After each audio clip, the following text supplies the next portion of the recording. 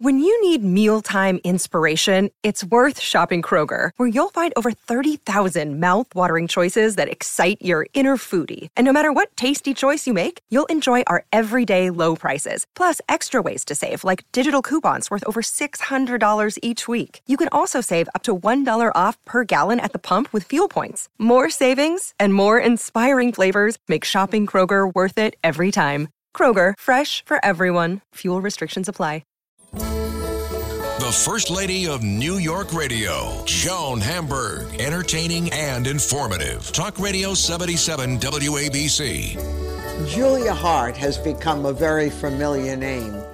She's CEO, co-owner, chief creative officer of Elite World Group, which is a talent media agency, and I'm going to let Julia fill you in with all that. She was the creative director of the Italian luxury brand La Perla, and she started her career a little later than a lot of young women with her shoe collection.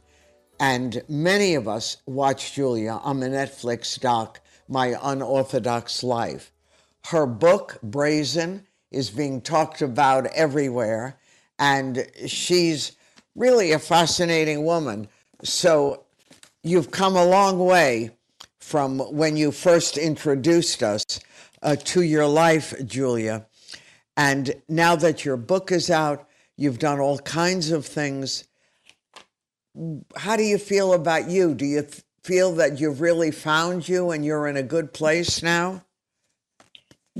Thank you, first of all, for such a lovely introduction. I'd like to come on this show every day. Good. Come on and visit. That was very kind of you.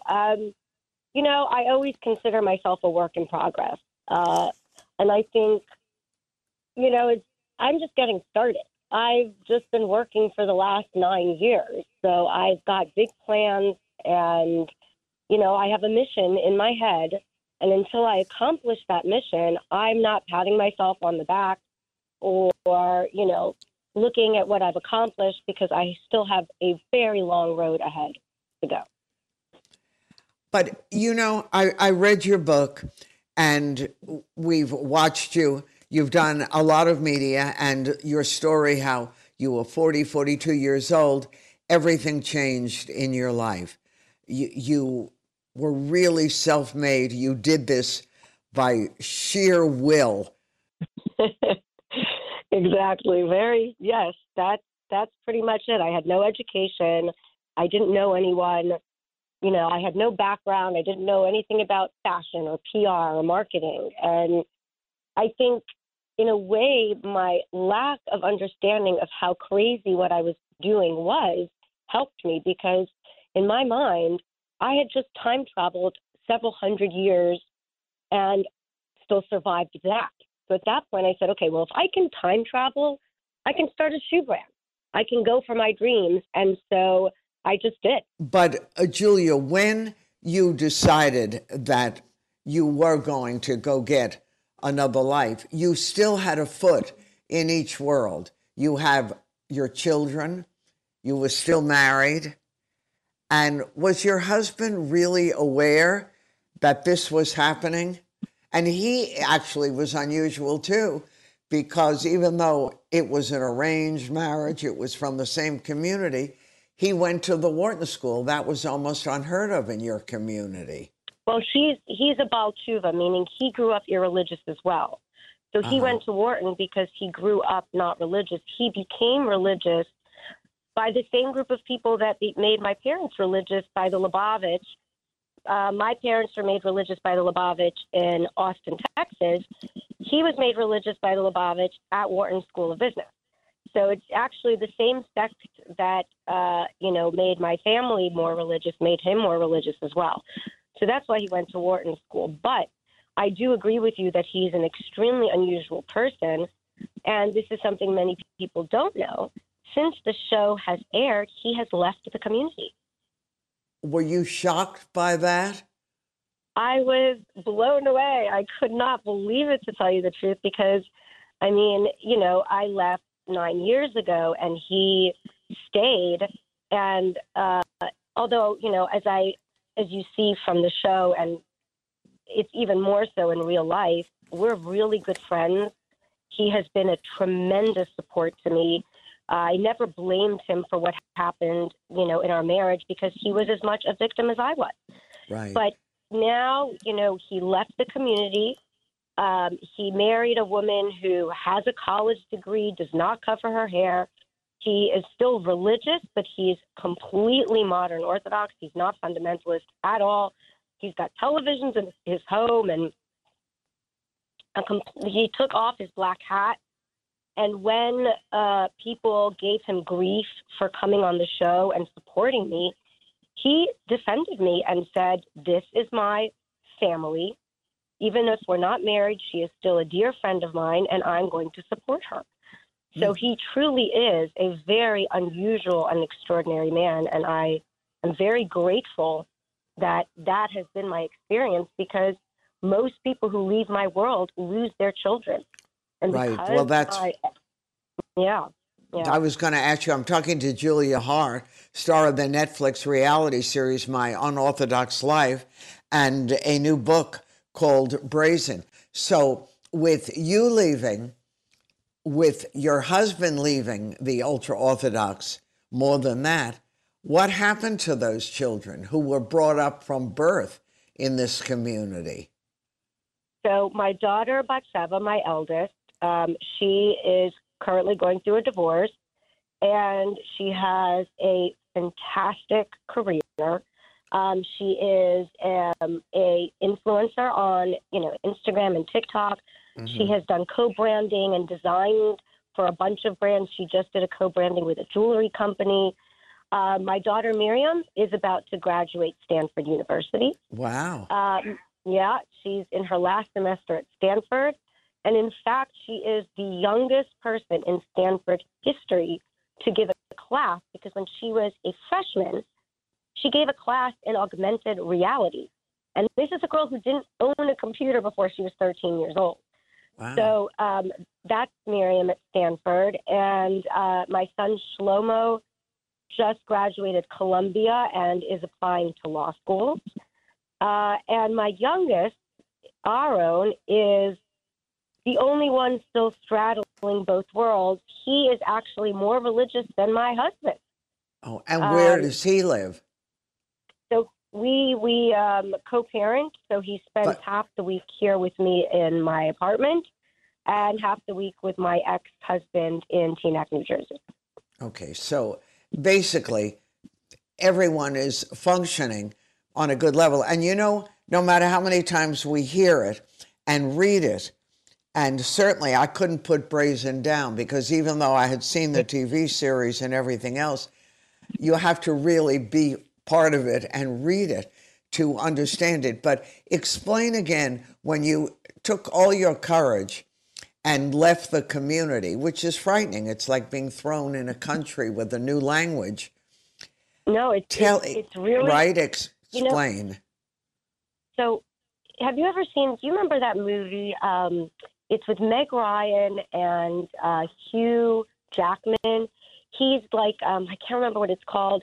He travels in time. He's from the 1700s, and he falls through this wormhole in time, and he ends up in the 21st century, and he's in Manhattan, and he's a 17th century man.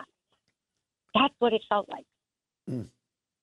Walking out of my world, and that's how I speak about it. I speak about it as my world and this world, because it was time travel.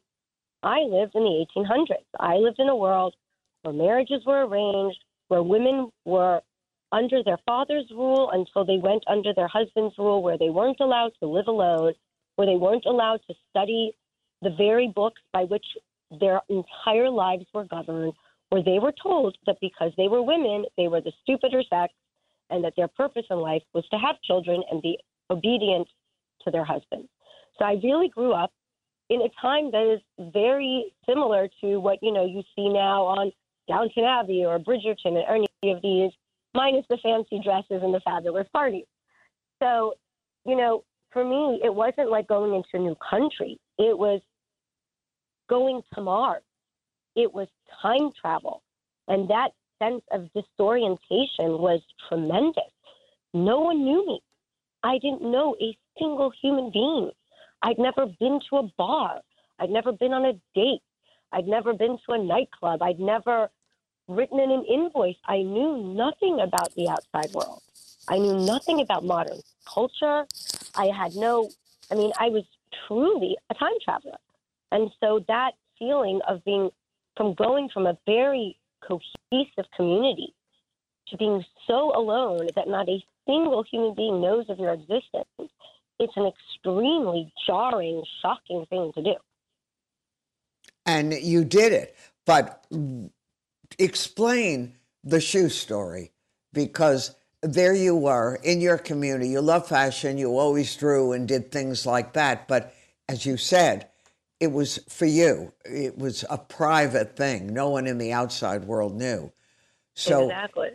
Tell the shoe story, because no matter how many times we hear it, it's still hard to believe. So basically, when I came out, my dream had been to be a fashion designer for as long as I can remember dreaming, which basically for someone like me in the world I lived in was like, dreaming of not having to breathe on a Wednesday. I mean, it was a ludicrous dream, but it's something that I couldn't get out of my head. I mean, I drew and designed my entire life in the community without any education, without any background. So when I come out, I want to be a fashion designer. And so I meet this guy completely, by chance at a restaurant. And he owned a fashion company at the time. He was contemplating purchasing a fashion company. I tell him, I want to design clothing and shoes. And lo and behold, he gives me that as an option. And now all of a sudden, I'm designing shoes for this brand. And then the deal falls through. And there's no brand anymore. And so now I'm left with all these beautiful shoe designs and no company to design it for. And so that's how Julia Haart Shoes was born.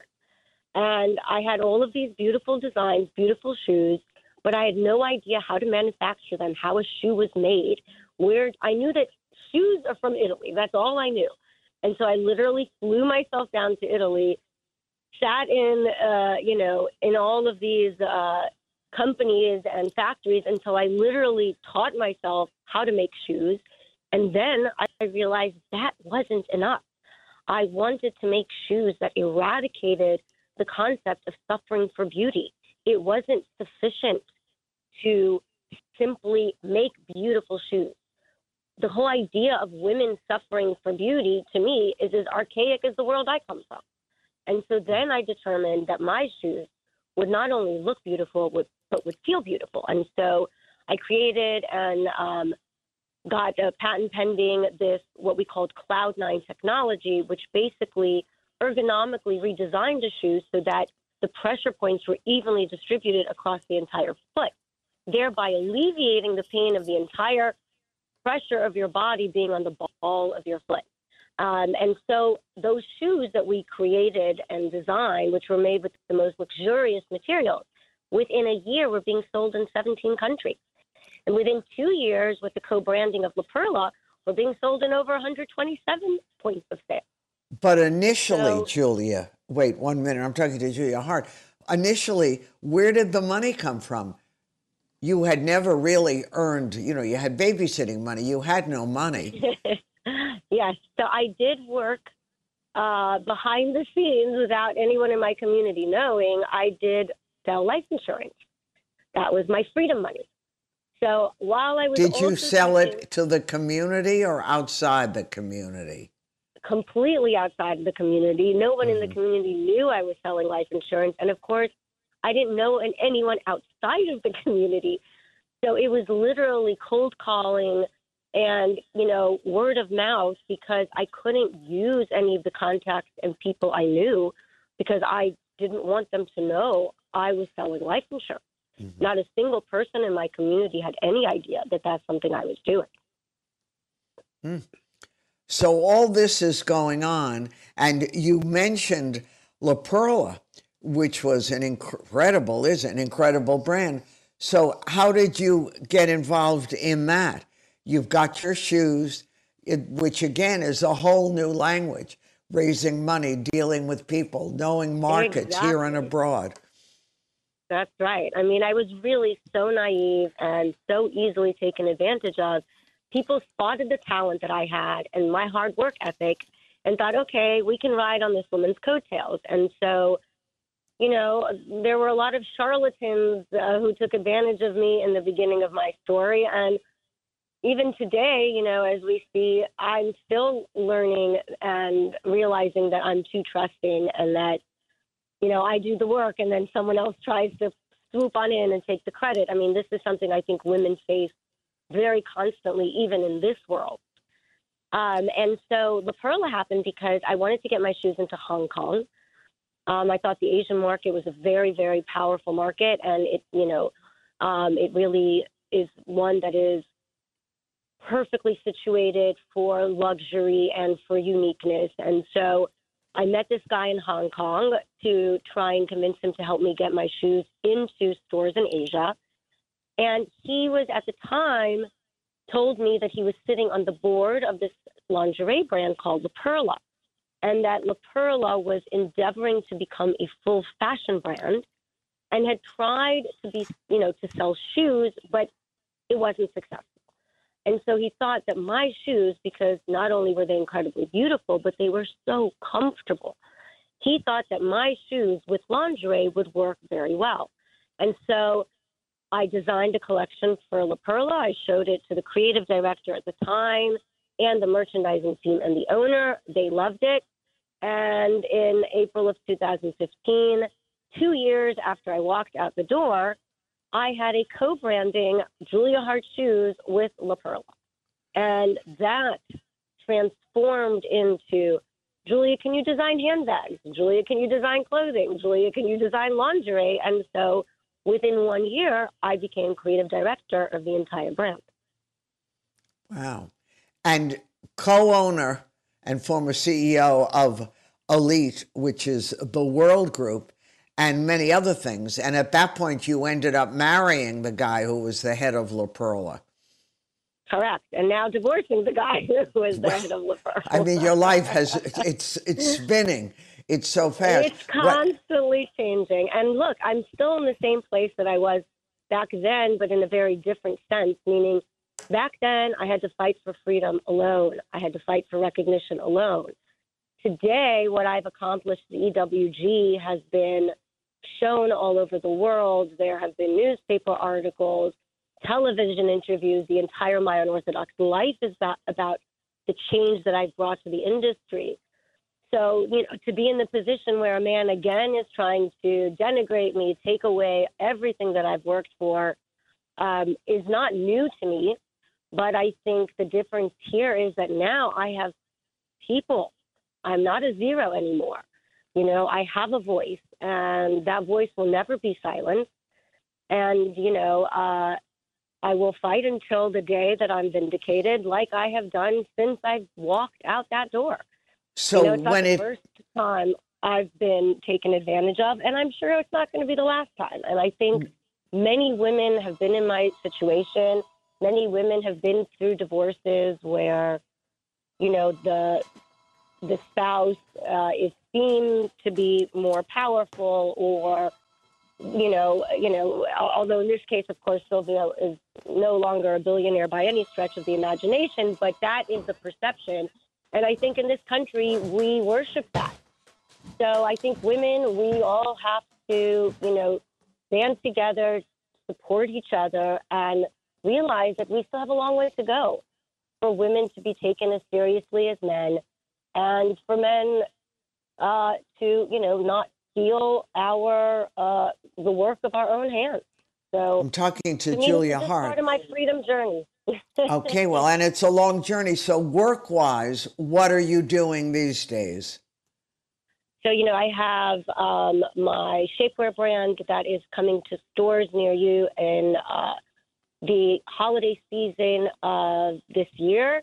It's the first of its kind. It's the only non-shapewear looking shapewear. It's really an extraordinary product.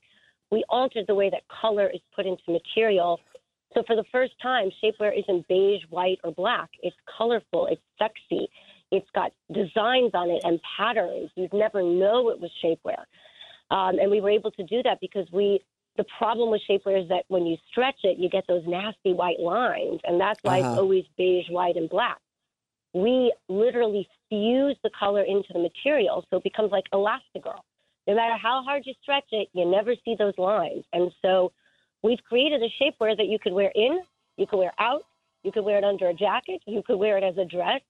So that will be coming to a whole bunch of stores, I think, in Nordstrom and Bloomingdale's and Dillard's and a whole bunch of stores in December of this year. Great. So that's really exciting. And, of course, I am embroiled in several lawsuits because, you know, I was illegally fired from the company that I have brought into $1 billion valuation in 3 years. So, of course, I have not in any way, shape, or form given that up. I'm very proud of what we at EWG accomplished in the last 3 years through the most difficult time period of COVID. And we have grown and created incredible opportunities for our talent. And so I'm still fighting that battle as well as everything else. So you've got a lot on your plate. And during all this, because the transition initially was so fast and took on a life of its own, how is your head? I mean, how do you deal with this? People with little tiny changes are falling apart. COVID made people depressed and having all kinds of mental issues. So how did you hold Julia Haart together? You know, with my family and my friends, that's really the truth. This time, I'm not fighting for my freedom alone. And it's really been a tremendous source of, you know, strength and inspiration, not to mention all the people from the company who call me every day and who are there for you. Who are there for me. So there's just so many people helping me and supporting me against their own self-interest. Let's be honest, it's pretty dangerous to be my friend sometimes. So those people have kept me going. And, you know, again, I just tell myself, look, think about the suffragettes. They weren't just belittled or accused of wrongdoing or their names dragged through the mud. Those women who demanded freedom and equality and asked for the right to vote, they were imprisoned. They were put into jail.